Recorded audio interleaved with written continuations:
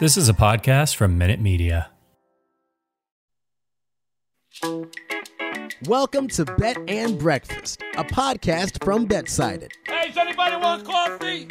Who wants coffee? It's sports betting for everyone. I'm here to tell you today that the New York Yankees season is done. Stick a fork in them, it's over. Lamar Jackson, I can't believe he's that low on the list that he's my bet for sure at this point in the season. Early leans, best bets, props, parlays. If you can bet it, we've got it. I'm taking the over on this. If you look at the last 5 games, this is a game waiting for points to be scored. Tom Brady, I think everyone's heard of him. If Brady puts up the numbers, they have the 10th easiest schedule the rest of the way. Get in, get out, and you're ready to go. I think they're going to have to give him the award if Dallas ends up locking up this division and possibly even that number 1 seed. And here are your hosts, Ben Heisler, Ian McMillan, Peter Dewey, Donovan Smoot, and Reed Wallach. What comes before anything? What have we always said is the most important thing? Breakfast. Family. I thought you meant the things you eat.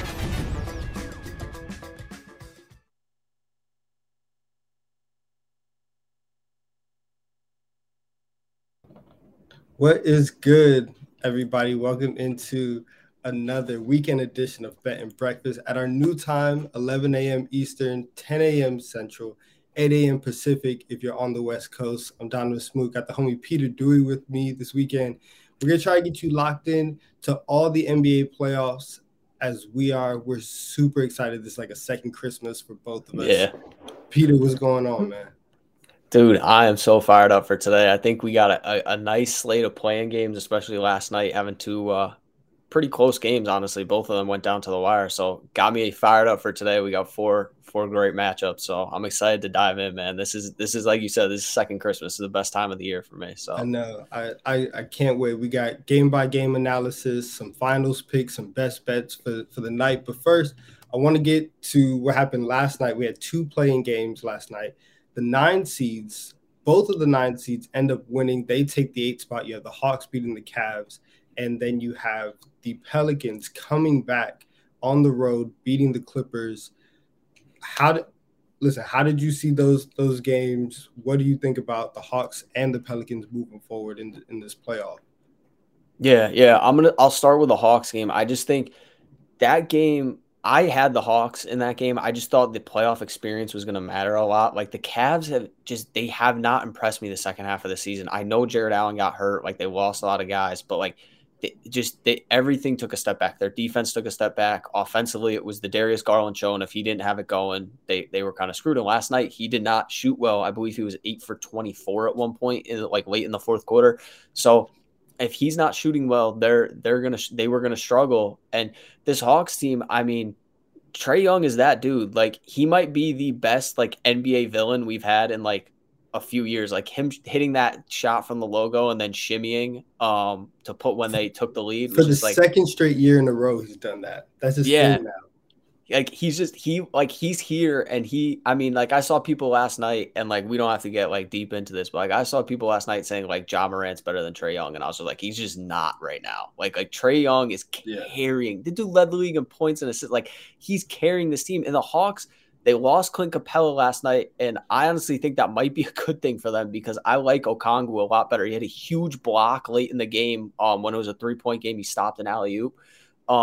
So the Hawks, they're dangerous. Like we saw what they did last year. Obviously, defensively, they haven't been the same team. They don't have John Collins, and now they may not have Clint Capella. But like, I think they give Miami a little bit of a run. I'm kind of happy they won over the Cavs because I just think the Cavs would have gotten rolled in the first round. I just don't. Outside of Garland, like they just didn't have enough offense. And like Markkanen played one of the best games of his life last night, and they still lost. So I just don't. I'm kind of happy it came down to the Hawks winning because I just think it's better for the entire postseason. I'll push back on that a little bit. I think that the Cavs would have been decent just because they got Jared Allen back. And so, like, you've seen kind of down the stretch of the season, you've seen Cleveland fall off. And like you said, really just if Garland doesn't have it going, then they're not there. But the fact that you can have a trio of Garland, Allen, and Mobley, and now you can kind of get back to your defensive philosophy where you have, like, these twin towers, I think that would have been – very, very interesting to see. And also, like with the Hawks, they found something moving Bogey to the bench, right? Because now that he's there, his production is up. and I think you saw it a lot in last year's playoffs, in that when Trae Young went to the bench, they just couldn't win non-Trae Young minutes. Mm-hmm. And now that you're kind of staggering them, you have a secondary playmaker and ball handler on the floor kind of at all times. And so if Bogey can go and he can start running high pick and rolls the same way that Trae does, now you don't really have to have like a huge drop off in your offense. And so I think like I'm with you. I think that the faster pace is going to be exactly what they want to get to in this Miami series. And so what do you think? Because I'm thinking maybe like 5 games. I'm thinking like either a hard 5 or an easy 6 for Miami. I think Atlanta can get it to 6. You make a great point about Bogey off the bench, because like you look at last year what they did when Trae went to the bench, it was like the Lou Williams show. Love Lou Will, but like defensively, Lou Williams it's terrible. And so this year, now that they have DeLon Wright, like they put DeLon Wright on Garland in crunch time last night. And it was great. Like he played great defense. And so like DeLon Wright isn't the best offensive player, but like he's a solid point guard and he can defend it. Exactly what you said. On the offensive end, you just put the ball in Bogey's hands. Instead, you have DeLon Wright play off the ball if that's what you want to do. Miami scares me just because they are so deep, and defensively, obviously they're a top 10 team in the league defensively. And that's where Atlanta lacks. Like Atlanta's going to try and score, but like if the Heat just play their game, I think, stylistically it benefits Miami. But at the same time, I mean, Trae Young, like we've seen it in the playoffs, and the frustrating part sometimes for people in the playoffs, like you see the game get slowed down. You're like, oh, why doesn't everybody play defense like this in the regular season? But like when you have the one guy who could just go get you a basket all the time, which seems like that's what Trae Young is in the playoffs. I mean, he's done it we're looking at year 2 now of him doing this. I think they can give Miami 6, and I wouldn't be surprised if like this series is 2-2. Go back to Miami. I wouldn't be shocked. Yeah. And so I think that we're kind of like in the same boat in Atlanta. And so I want to go to the West. And so the Pelicans end up winning, right? The Clippers once again blow it. And so they go from the 8 seed, who's like, I think they were about 5 or 6 games above New Orleans. And I want to take this and go into a play-in conversation as a whole. Do you like the play-in, and do you think it's working? Okay. All right. So I'll start with it just real quick of the game first last night, because Ty Lue made a fantastic adjustment. And like, I'm not holding this Clippers loss on anyone. They didn't have Paul George. He gets COVID. Horrible luck. Just absolutely horrible luck. But Ty Lue, they were down 56-41. And you and I have talked about this. They were down 56-41. He adjusts, goes small in the second half. They end up building a double-digit lead. And then just down the stretch, they ran out of gas. And credit to Willie Green, he adjusted, went to Trey Murphy, hit 3 big threes.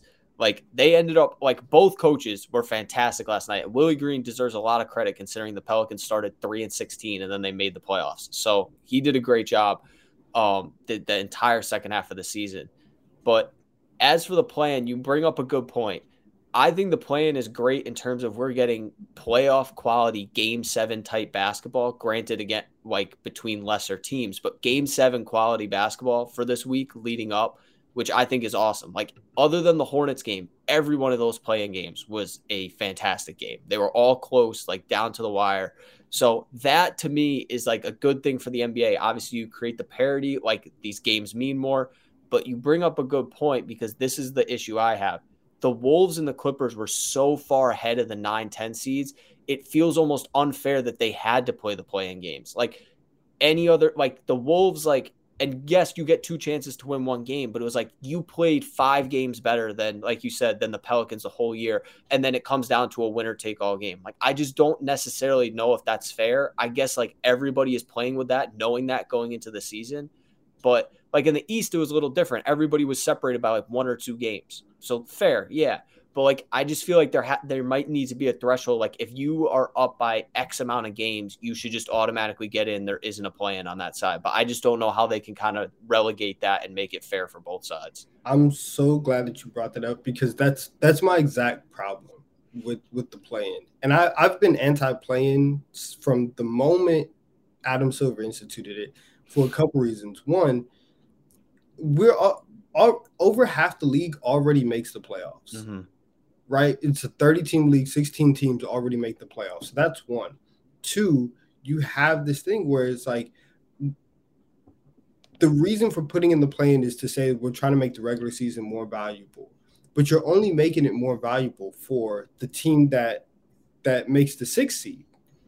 It's only more valuable for them because in the grand scheme of things, 9 and 10 low key might be better off tanking and trying to get a better draft pick because they're just going to go and get stomped out in the first round. Like it's not something common that you see for an 8 seed to make a run like that.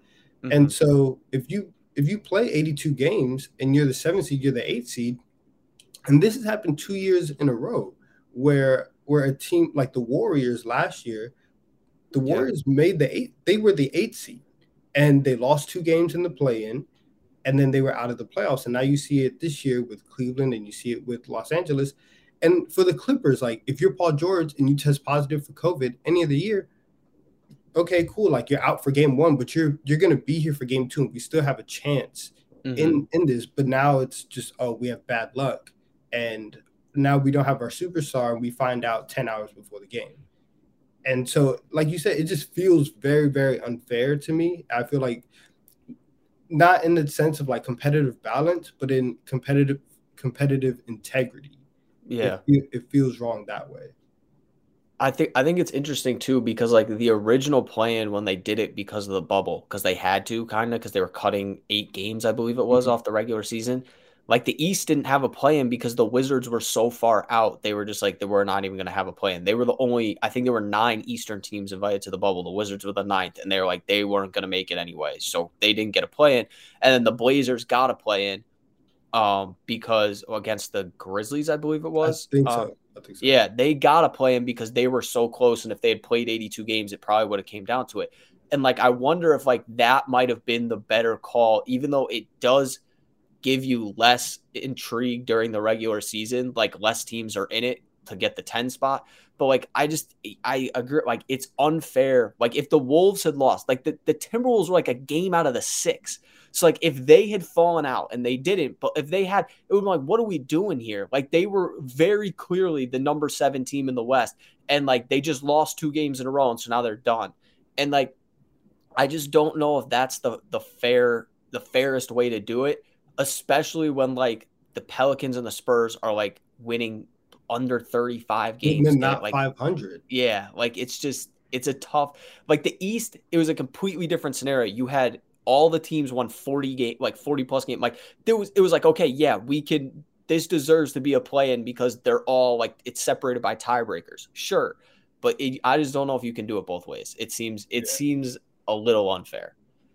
And I don't think that they should do it both ways. I think you have to go back to the method of if you're not within 3 games, 4 games, whatever the threshold is, and it has to be like a realistic one.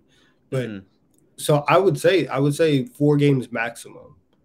If you're not within that, we're not giving you a play-in. And I think that not only for the 8 and 9 seed, but for the 7 seed, right? Like the Timberwolves shouldn't have had to play the Clippers to get the 7. In order to get the 7. They've shown they're like 5-6 games ahead of them. What are we playing 82 games for? If I'm gonna have to, and I feel the same way. Baseball has this extremely stupid rule as well, where we played this extremely long season, and now it comes down to 1 game just to get into the playoffs when I've already proven myself. Mm-hmm. And so it just doesn't make sense to put them in that position. You bring up a great point. It's like, why are we playing 82 games for? Exactly. If you play, it's just they would have to come up with it. I doubt they change it because of the success of the closeness of all these games. Like they're probably like, hey, we like everybody play close. But like obviously you got to be pissed if you're the Clippers. I don't know if you can be as mad if you're the Cavs because they were separated by a game. But they were separated by like a game though. So like I don't know if it's as big of an argument, but like the Clippers, I get it. And the thing is like you play the 82 and it's like you're taking an 82 game season. And you're like, actually, it boils down to 2 games. And like, if you have injuries or whatever, like, sorry, like say with the Cavs, like you don't have Jared Allen the first game. The Clippers, you don't have Paul George the second game. Like, sorry, you played 82. You were 5 games better than these guys. But guess what? It comes down to 2 games and you may not have your best player. That's how it goes. So yeah, I don't know if I love that part of it, but I just think from the basketball perspective, like what we're going for in terms of the competition and like, this is like playoff basketball. Like every one of those games felt like a game 7, except for the Hornets game because it just was a blowout. But like they all felt like a game 7. Like it was down to the wire. Everything was within a possession, like in the final minute. Like that's awesome, I think, for the league, just because you have that build up before the playoffs start today. And like it feels like the playoffs have been going on for a week already. Like I honestly think we should just consider the play-in part of the playoffs at this point. I think so. I think so as well. And it's really weird because if you go on like Basketball Reference, you can't, like if you go on playoff stats, the playing game numbers aren't there. Mm-hmm. And then if you go on like the regular season, they're not there and nobody has a tab for it. And so it's just like up in the air. And so I am waiting to see like in the future years when the NBA keeps going with this, where we have our little like he's 2-4 in the play-in tournament or whatever, and those little stats. But so the Hawks get in, right? They're the 8th seed, and then the Pelicans get in. They're the 8th seed. They're going to be playing tomorrow, but we have 4 games today. And the first game, Jazz Mavs, tips off in a little under 2 hours, about an hour 45 minutes. Mm-hmm. Tip at 1 Eastern. And so I want to start there, and we'll go in chronological order of the games today. What's your beat on this game? How you feeling? Obviously, like Luka's not playing because of the calf strain. Do you think Dallas still has a chance? Yeah, Dallas is going to have to play their game, though. Dallas plays at the slowest pace in the NBA. They're going to have to probably slow it down just as much again because Utah's number 1 in offensive rating. So, like, the Jazz are going to be able to score. And just offensively without Luka, like this is gonna be a bit of a struggle. They're gonna need a big game out of Brunson. They're gonna need a big game out of Spencer Dinwiddie. I just don't know. Like we talk about it in the playoffs, we said with Trae Young, like who do you go to down the stretch, like gonna get you a bucket in like crunch time? Like I just don't know who the Mavs go to. Maybe it's Dinwiddie, maybe it's Brunson. I feel like those have to be the top 2 guys. Outside of that, I don't really know who else they look at. This line's been moving in favor of Utah too. Like right before we got on the show, it went from 5 to 5.5. So, I feel like Dallas defensively has been so good this year. Like, and I know you're on the side, so I'll let you talk. Yeah. I feel like there's some value on Dallas, but like I took a player prop as my best bet in this game. I took Brunson over 30.5 points, rebounds, assists because when Luka hasn't played, he's missed 17 games this year, and Brunson's averaging 20.4 points, 7.5. Assists and 3.9 rebounds. So like I feel like that's like it's gonna have to be a big Jalen Brunson game. It's gonna be him and Dinwiddie with the ball in their hands. But yeah, as for a side, I'll let you take it because I'm not really sure. I'm 100% on, and I'll probably reiterate it sometime during the show. But I had a quick hit video yesterday. I'm all over this game.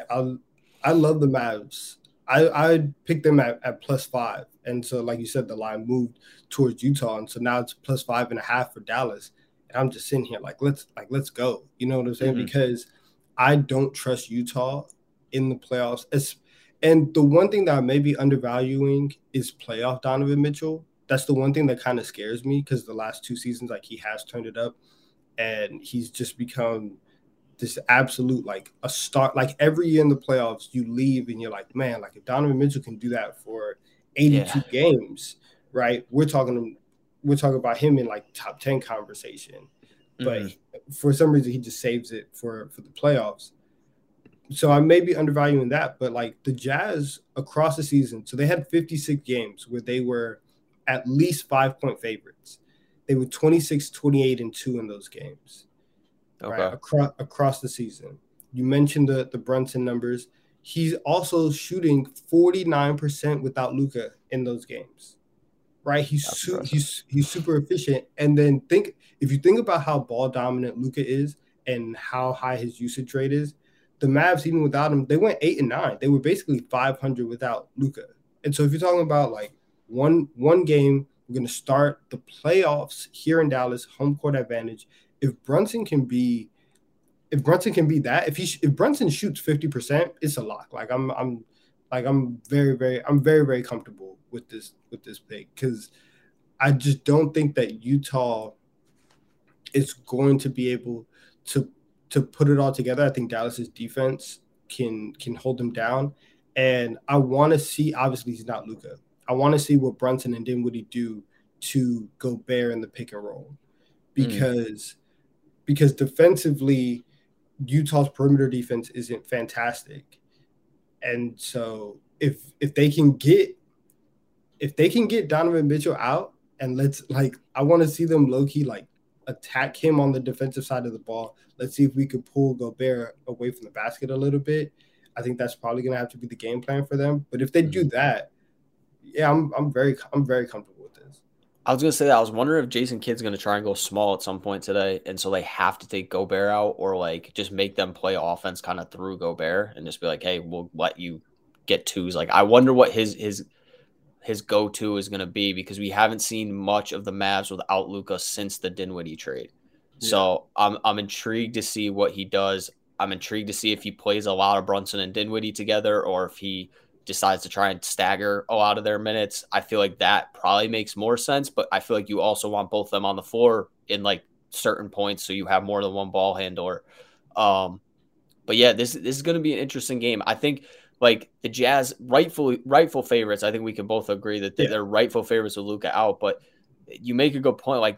They've also been really bad to end the regular season. They collapsed against a bunch of teams. So I just don't know, on the road laying the points with them is that would have me worried. That's why I'm kind of staying away from this game, just making an actual pick on it. That's why I went with a prop, because I just don't I could see Utah blowing Dallas out if Dallas just didn't have enough offense, but at the same time, I also could see the Jazz being the Jazz, and we're just here we are. They're going to lose to a team without Luka Doncic, so that's why I'm staying away.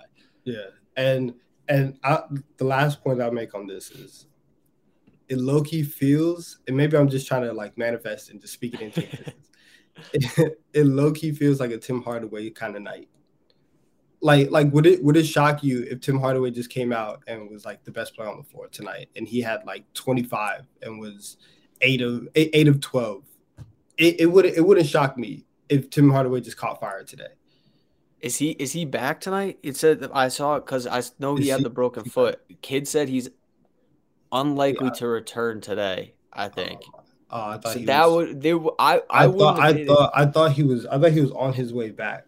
No, so I don't think he's gonna play today. Which that stinks, because this would have been. You're right. This would have been the perfect spot. Just let him go crazy. That's the guy they're missing right now. You talk about go get a bucket guy. Yeah. But yeah, if he's not gonna play, that's what concerns me. They just don't have anyone who you just give the ball to them at the end of the game and be let's get one. Yeah. You know who does have that? Memphis has that. They do. And Ja Morant, and so they're going to play after. They're 6.5 point favorites right now. I know where I stand. I'm very big on Memphis in this series. I'll let you go, because I think that my stance is a little bit harder. So how do you see the series falling out? Yeah, so I will say my best bet for this game for later, because it's my best bet of the day. But I think this is going to be Grizzlies in 6, personally. I think the Wolves can get one. The big thing with the Wolves is these two teams, they two highest scoring teams in the league, average most points per game. Wolves play at the fastest pace. I don't think the Grizzlies will worry about if we play fast, because they have been top 10 defense and offense all year. They've won without Ja, they've won with Ja. The Grizzlies they're good. They're a very good team. I think they got the 2, and it feels they're a young team. Should we really be respected? I feel we have to at this point. They've been too good all season to not respect them as the 2 seed. The thing for me with the Wolves, Cat having that bad game in the play-in, and Russell and Edwards just stepping up, is that to me is this is the ceiling of this team. You get all 3 of those guys going at once, it is going to be very tough to stop. But at the same time, I think Memphis is just a better all-around team. I like them defensively. And if it comes down to it, I'm taking Ja Morant probably over anybody on Minnesota. So I think the Grizzlies win in 6, but I'm not going to sleep on the Wolves. I'm not going to fall into the narrative of oh, Pat Bev's going to bring the intensity. Kevin Harlan just saying he's the most impactful player during that entire playing game. I was just what are we doing here? Yeah, I was like, come on, man. Like, what are we saying? But I just don't think the Wolves are going to be an easy out. Like they have enough offensive firepower where I think they might be able to steal a game or two. That's tough because I don't think this is a sweep. This is a sweep. I'm listen.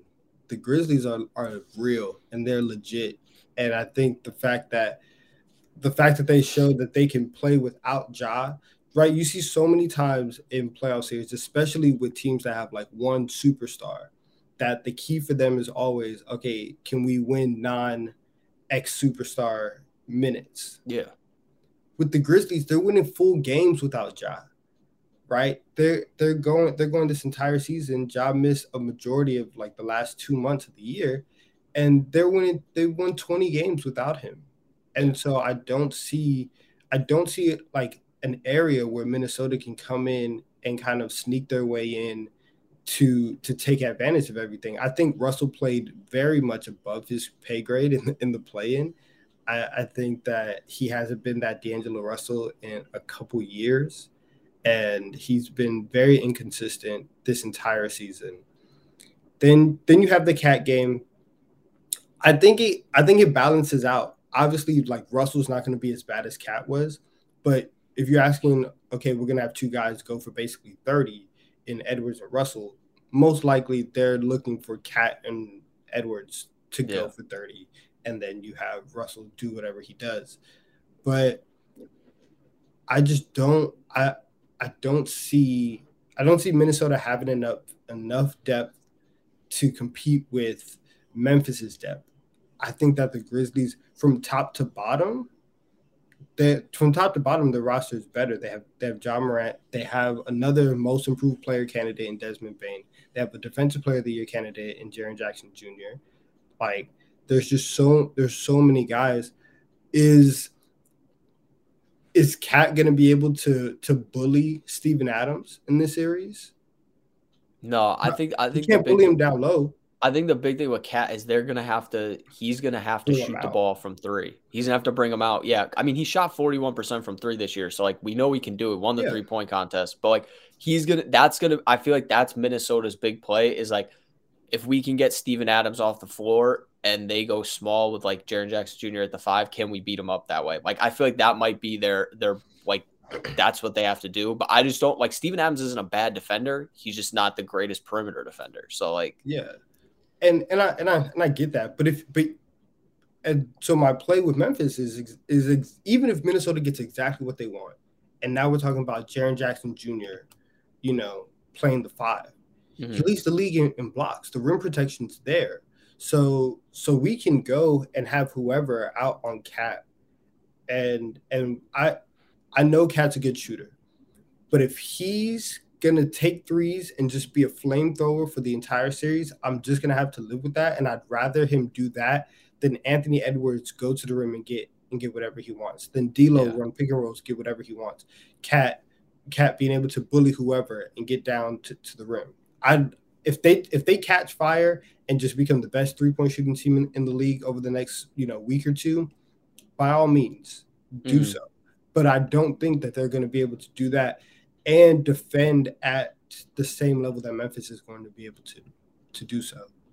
Yeah, for what it's worth, the Wolves do lead the league in threes made per game, but they also take 41.3 per game. They're shooting just over 35%, so they're like 12th. 12th in the league. Like, you make a good point about Memphis's depth. Like, I think just like in terms of like true rotation guys, they have a few more, but like Malik Beasley's solid. Jaden McDaniels is solid. Like the Wolves have some pieces there. I wouldn't like bank on like, oh, I love their depth. Like Naz Reid can give you good minutes to like spell Cat. But yeah, I just don't think it's going to be a sweep. I think Minnesota is too good offensively to get swept. I would be surprised if they throw up 4 clunkers. They're going to get swept. But I think there's going to be like one game where I'm like, oh, the Wolves scored 120 points. They won. Like that I feel like that can happen. And if it was against a lot of other teams, I would say so as well.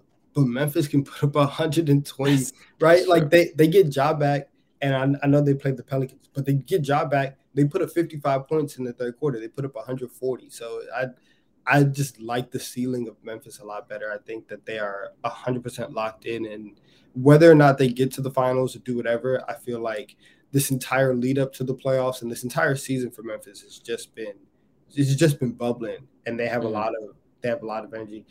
In terms of today's game 1, I'm laying the points, right? I'm gonna bet the Grizzlies today, and I honestly might bet them to blow them out, get an alternate spread, and get this by at least like double digits. I respect it. You're sticking to your guns. I respect it. I'm gonna save my pick. I'll save it for our best bets part, so we can keep this going. But I like it. I like you sticking to your guns here. They better blow them out then. Let's do it. Let's do it. Are you ready for some slander? For some Doc Rivers slander? Dude, me and Doc Rivers slander, handshake all day.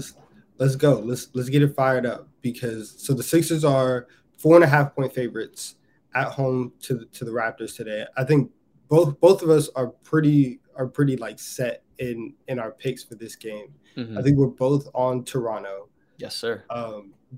Do they get game 1 though? I think they're live to get game 1. I took them plus 4.5. I think they're live to get game 1. They've won 3 of the 4 matchups against the Sixers. And I was looking back on it. The one matchup that the Sixers won, the Raptors started Yuta Watanabe and Malachi Flynn in that game because they didn't have OG Anunoby and Fred VanVleet due to COVID. So, I mean, the Sixers have not beaten this team at full strength this season. And we bring up Doc Rivers and we can talk about him whenever we want. But I think the Raptors win this series. I bet them to win this series. I took them at plus 170 when the first series lines came out.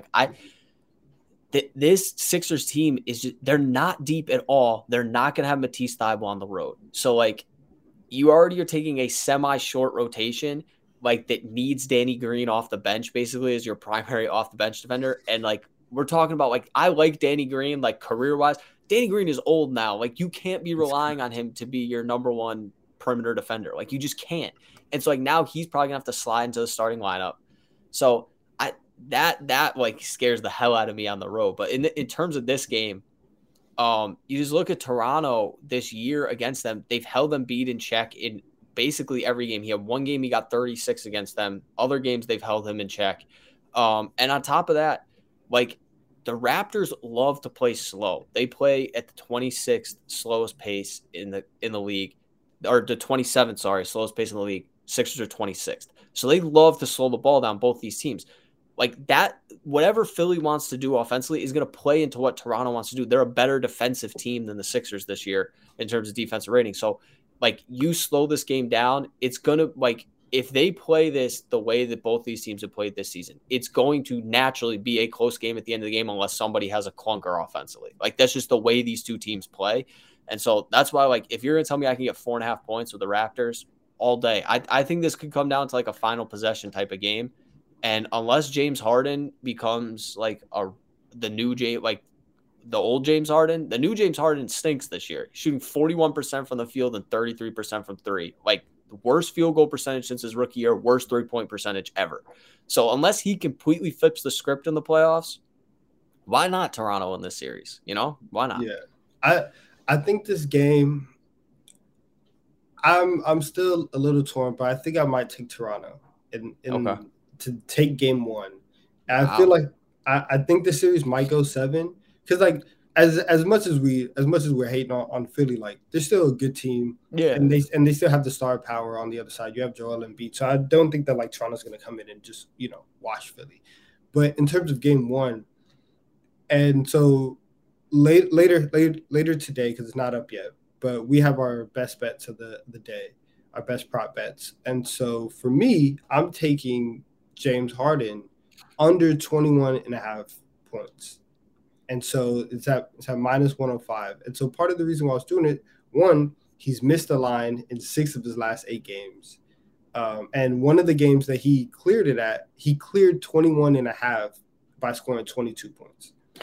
And just coming into the playoffs, James is shooting terribly, shooting 35% from the field, under 30% or right at 30% from 3.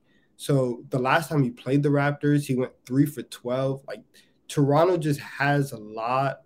They have a lot of length and they have a lot of wings that they could just switch and switch and switch and just keep throwing guys at James Harden. And if he's not going to be able to get to the rim, which hasn't shown the ability to do so basically all year. Mm-hmm. If he can't do that, and he's going to have to settle for outside threes against OG and against Scotty Barnes and against Pascal, like all these guys are going to be right in his face. I don't think that Harden's going to have a good enough game to support Embiid in game one. And I really think that they're going to get punched in the mouth today. And so I think that Toronto comes into Philly, steals this one, and puts them on track to get the series. Yeah, I don't hate that at all. I think it really is going to come down to, like, you talk about the star power, but like Joel Embiid, this isn't an easy matchup for him because, like you said, they have so much length. He talked about it himself after the 6 for 20 game he had when they lost a couple weeks ago, that like they just double him and they throw these guys that have a ton of length at him in doubles. It makes it hard for him to get and pass the ball out of the double team. So like if you have Kem Birch on him or Precious Achiuwa, yes, he has the size advantage on those guys. But like the second he posts up, they're throwing Pascal Siakam or they're throwing OG Anunoby or Gary Trent at him. And like now he has to give the ball up. And if you start Matisse Thybulle the way the Sixers have, there's one guy on the floor that the Raptors can say, hey, we will let him shoot the 3 every single time. So now if you're Toronto, it's like we'll double Embiid every time and we'll just dare them to beat us with Matisse Thybulle. And if Matisse Thybulle hits 5 threes in a game and they win, Nick Nurse is probably like, whatever, man. Yeah, he's like, whatever. Because Matisse Thybulle is then going to have to do that 3 more times for them to win the series. I just don't see that happening.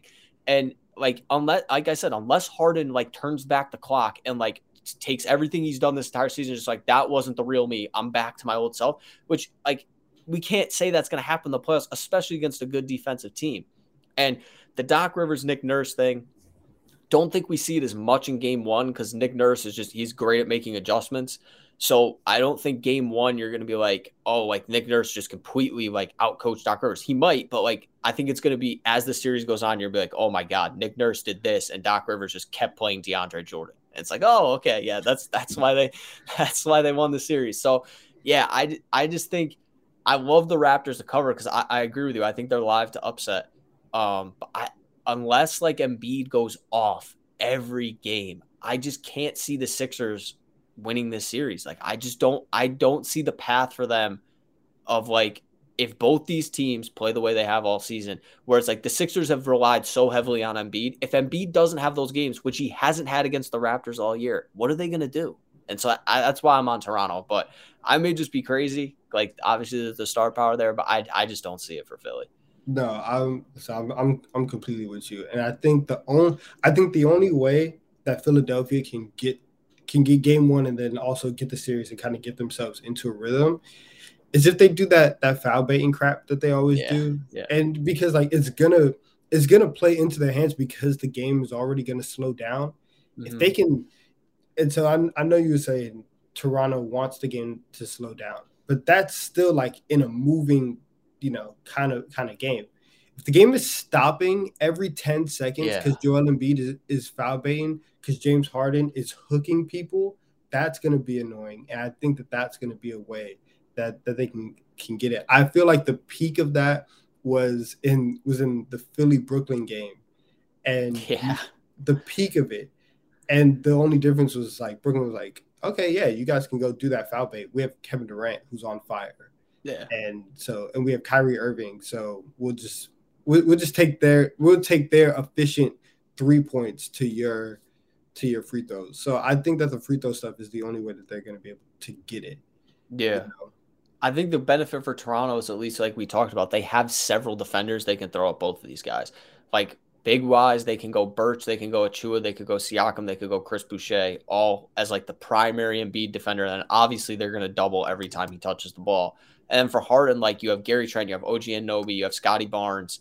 You could put Fred VanVleet's a good defender. Like he's undersized, but he's a good defender. So like you could put him there. You could go Malachi Flynn if you really wanted to. So like they have the depth to like throw a bunch of different guys at them. So it's not like it's not ideal if you get in foul trouble, but like you have options, I guess is what I'm saying.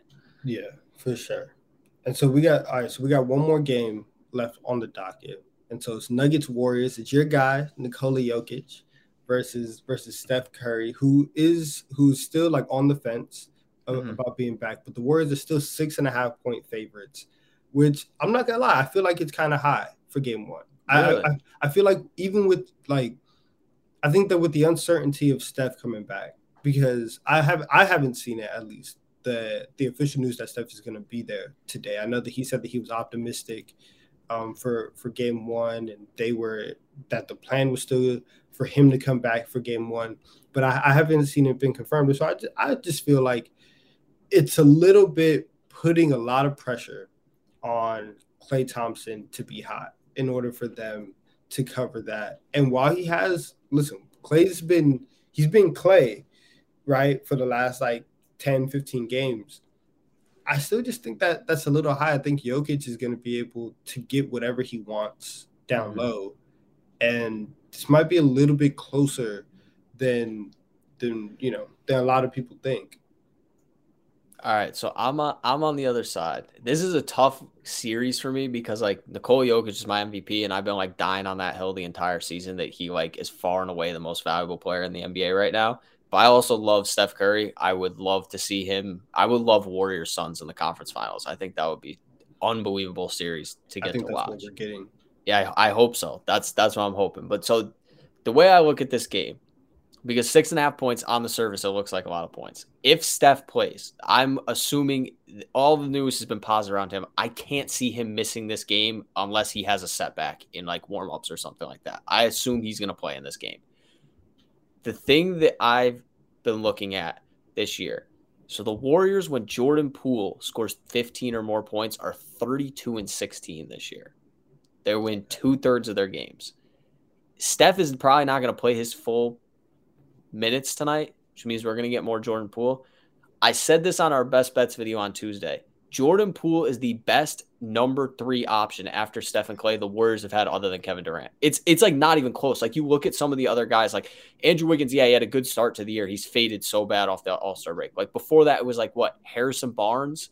Like Draymond was never the offensive like threat that like you really want to. Like Iguodala, even in his earlier years, was never like you were asking him to score a lot of points. Like Jordan Poole has been awesome this year, and he stepped up huge the last 12 games without Steph. He was averaging over 24 a game. Like they have somebody to go to if Steph doesn't have it, or if they want to limit Steph's minutes tonight. And the offense doesn't really change that much. Like it really doesn't. Like obviously Steph Curry does things that nobody else can do, but like Jordan Poole is like a poor man Steph Curry right now in the way that they run their offense. Like they run him off a ton of screens. They run a lot of pick and roll with him. And they're just kind of like, hey, this is how we're going to beat you. We're going to beat you with Klay and Jordan Poole. And we're going to go from there.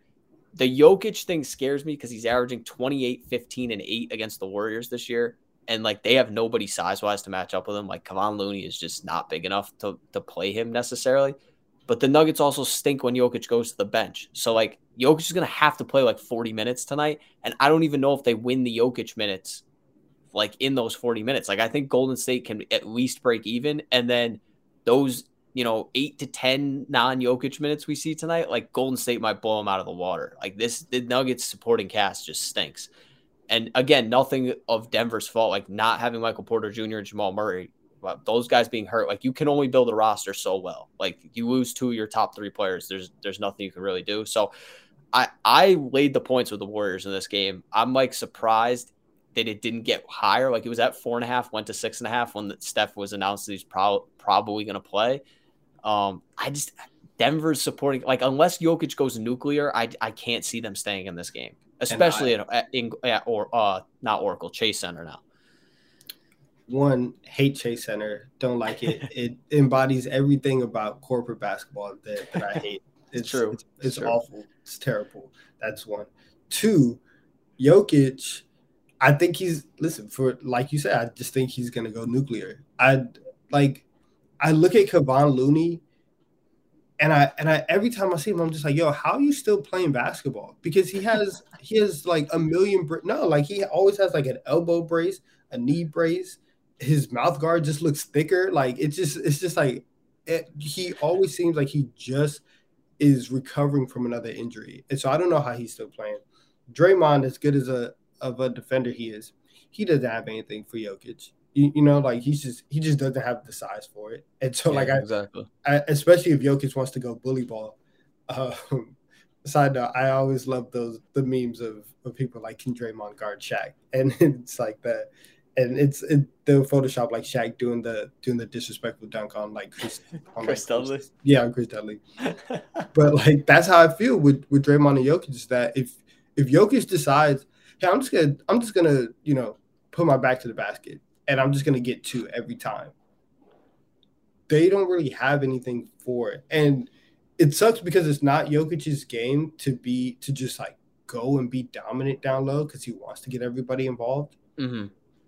But I think that's part of the way that if the Warriors were to do this, that's kind of what they have to do, is let's let Jokic, you can go for 50 every night. We don't care.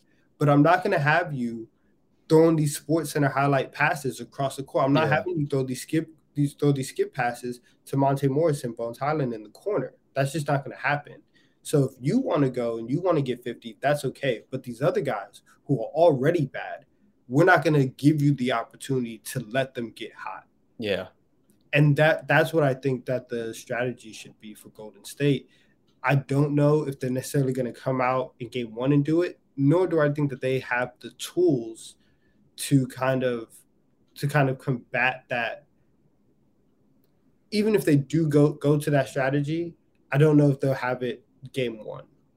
Okay. I think that would have to be. I think that's going to be an adjustment for them, but I don't think that that's going to be game 1 strategy. Okay. And so I think Denver is going to be able to stay relatively close because those shooters will be okay. Okay.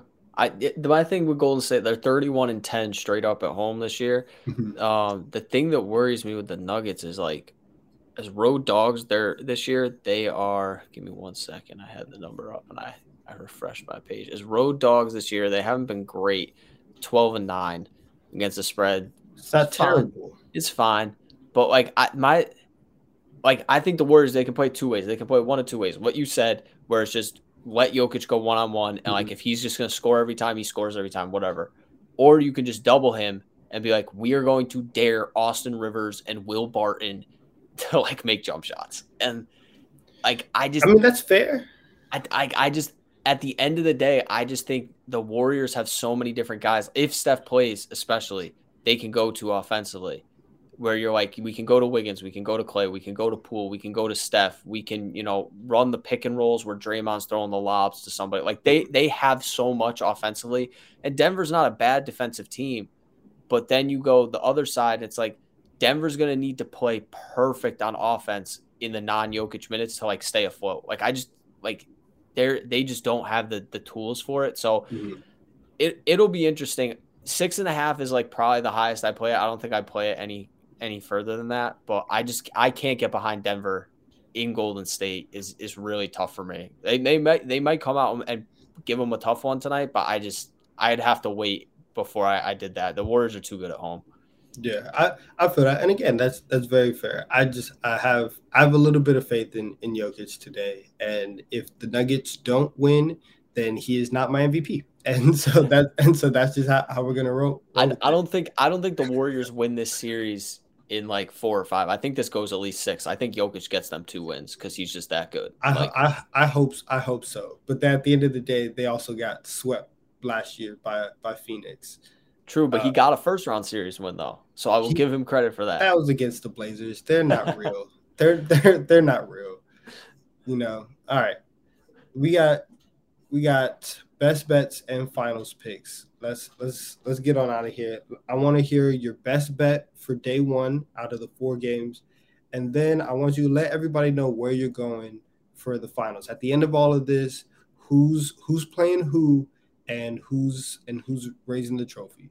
All right, I'll start with best bet for today. I saved this one for the end, so hopefully everybody who stuck with us through this episode, you're going to get my best bet today. Contrarian play. Grizzlies, Wolves, 2 highest scoring teams in the league, under 236. Few reasons why. Okay. They've played 4 times this year. And 3 of the games have gone under this number. The only one that went over went to overtime. So they needed overtime to push this over 236. On top of that, over the last 6 seasons, pace in the NBA playoffs, we talk about this all the time in terms of defense and for teams, and then just the natural pace of play. It slows down in the playoffs. You look at the last 6 years, compared to the pace, average pace in a regular season, average pace in the playoffs, it's been minus 1.8 possessions per 100 possessions than like the regular season every single year. So this game is not going to be as fast paced. No matter how fast the Wolves try to play, it's not going to be as fast paced as normally is. You look at their play-in game as an example. Wolves averaged 91 shots per game in the regular season. They only took 83 in the play-in game. So less shots. 236 is a lot of points. And I know these teams score a lot of points, but you got to think at some point, either 1, 2 young teams, a little bit of playoff jitters. And then the second thing is they haven't played like a crazy high scoring game between each other all season long. So like, I think like this number's been moving. It was at 234. It's now at 236. This is when I'm hopping in on the under. Like, I just think you can't expect these teams to both put up 120. Like that's a lot to ask for in a playoff atmosphere against teams that are not bad defensively. So that's my best bet of the night. I'm taking the under. That game's at 330, I believe, in that one. And then finals, I got the Suns against the Bucks in a rematch. I'm taking the Suns in 7. Kind of talked this a little bit on best bets, but I think Phoenix is just by far the best team in the NBA right now. And unless somebody gets hurt, I just don't think anyone is as complete as they are. The Bucks is the part of this finals pick that scares me because obviously they're going to have to go through either Brooklyn or Boston in the second round, which is obviously a tough matchup. And then you probably have to play, I would guess, Miami in the conference finals.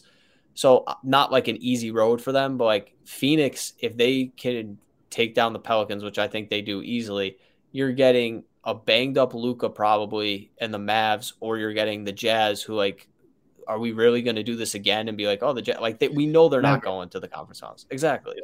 So, and then like, yeah, a Suns Warriors matchup, which is what I'm hoping we get, would be very, very fun. But I mean, Phoenix has been dominant this year. And there was a stat that came out from ESPN Stats and Info. The Suns are like the 5th team to hold the only 50-win team for like 10 or 20 or more days, something like that. I wrote about this over at BetSided. Every single one of the teams that's done that before has went on to win the finals. Yeah, crazy like trend stat, but like this is like unprecedented how much better they've been than everybody else this season. So that's why I'm taking them. I think it'll be a good series though, for sure. That's fair. I do. Here's where I stand on that, right? Because I do not have the Suns winning, and because I think that they get knocked out by the Warriors. I think that a healthy Steph, Clay, Dre. We haven't seen a healthy Steph, Clay, Dre lose in 6 years. Yeah, that is true. Crazy to think about. And obviously the Kevin Durant factor, but even in the run leading up to the finals in 2019 when Durant's out and you have the Warriors down by 15 at halftime every single night, and they're just like, okay, like you ready, let's go, and and they just blow them out. So I don't have enough confidence to bet against them as an entity. So that's why I'll take the Warriors. But as for my best bet tonight, though, so I said it earlier, it's the Mavs plus 5.5, right? I took this at plus 5. And this plus 5.5, jump all over this. I think that we were talking earlier about who's going to have to step up. Is it going to be a Dinwiddie game, a Brunson game? I think this is going to be a Brunson game. Jalen Brunson is good and he's been really solid. He can hold down the fort a lot. And I think the fact that he's scoring, that without Luka, it's not just volume scoring. It's efficient volume scoring. The fact that he's doing it close to 50% is going to be huge. And if him and Dinwiddie, I want to see if Kidd would do this because Dinwiddie has some size to him.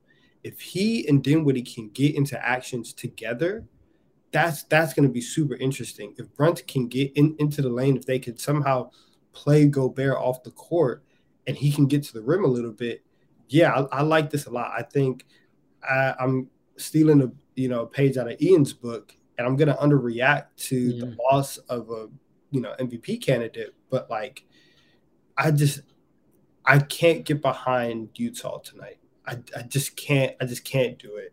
And so like, I'll take the Mavs +5. At the end of it all though, the Bucks are my finals pick. I'm taking the Bucks in 6 against the Warriors. And so I know I just said that I'm not comfortable betting against a healthy Steph, Clay, Dre, and I'm going to bet against them. But that's kind of just because it's Giannis's time. I think Giannis is the best player in the world right now. And you just watch what he does on a nightly basis, and you're just like, man, like, that's crazy. It's crazy that he can dribble from 3/4 of the court in 2 dribbles and get to the other end. The same issue that we're talking about that Golden State might potentially have with Jokic, I think that they might have the same thing with Giannis in that they don't have anybody down low to guard him. And you're going to kind of see like 2018, what LeBron did in 2018, where he was just getting to the rim every single time against the Warriors. You're kind of going to see Giannis do the same thing in the series. And you have Drew Holiday that you could put on Steph, and he can chase him around. And if you could be a little bit physical with Steph, there's times you could bump him off and get him out of his game. We'll see if Klay Thompson can hold up throughout this entire playoff run. Chris Middleton, I want to see if Chris Middleton's going to be consistent, but it seems like this core has kind of unlocked a new level after winning the chip. So when they're all together, they're on fire. And so I'll take them in 6 over the Warriors. And yeah, so that's how it's going to go. You're going to go with the Suns over the Bucks in a rematch. I'm going to take the Bucks. And that's how the entire playoffs is going to go for today. But hey, that's been Bet and Breakfast for day 1 of the NBA playoffs. We're super excited. We will be back tomorrow to preview all the games for day 2. We have the teams who made it in from the play-in, Nets, Celtics, Bulls, Bucks. But until then, may all your bets hit, and hope you guys have fun.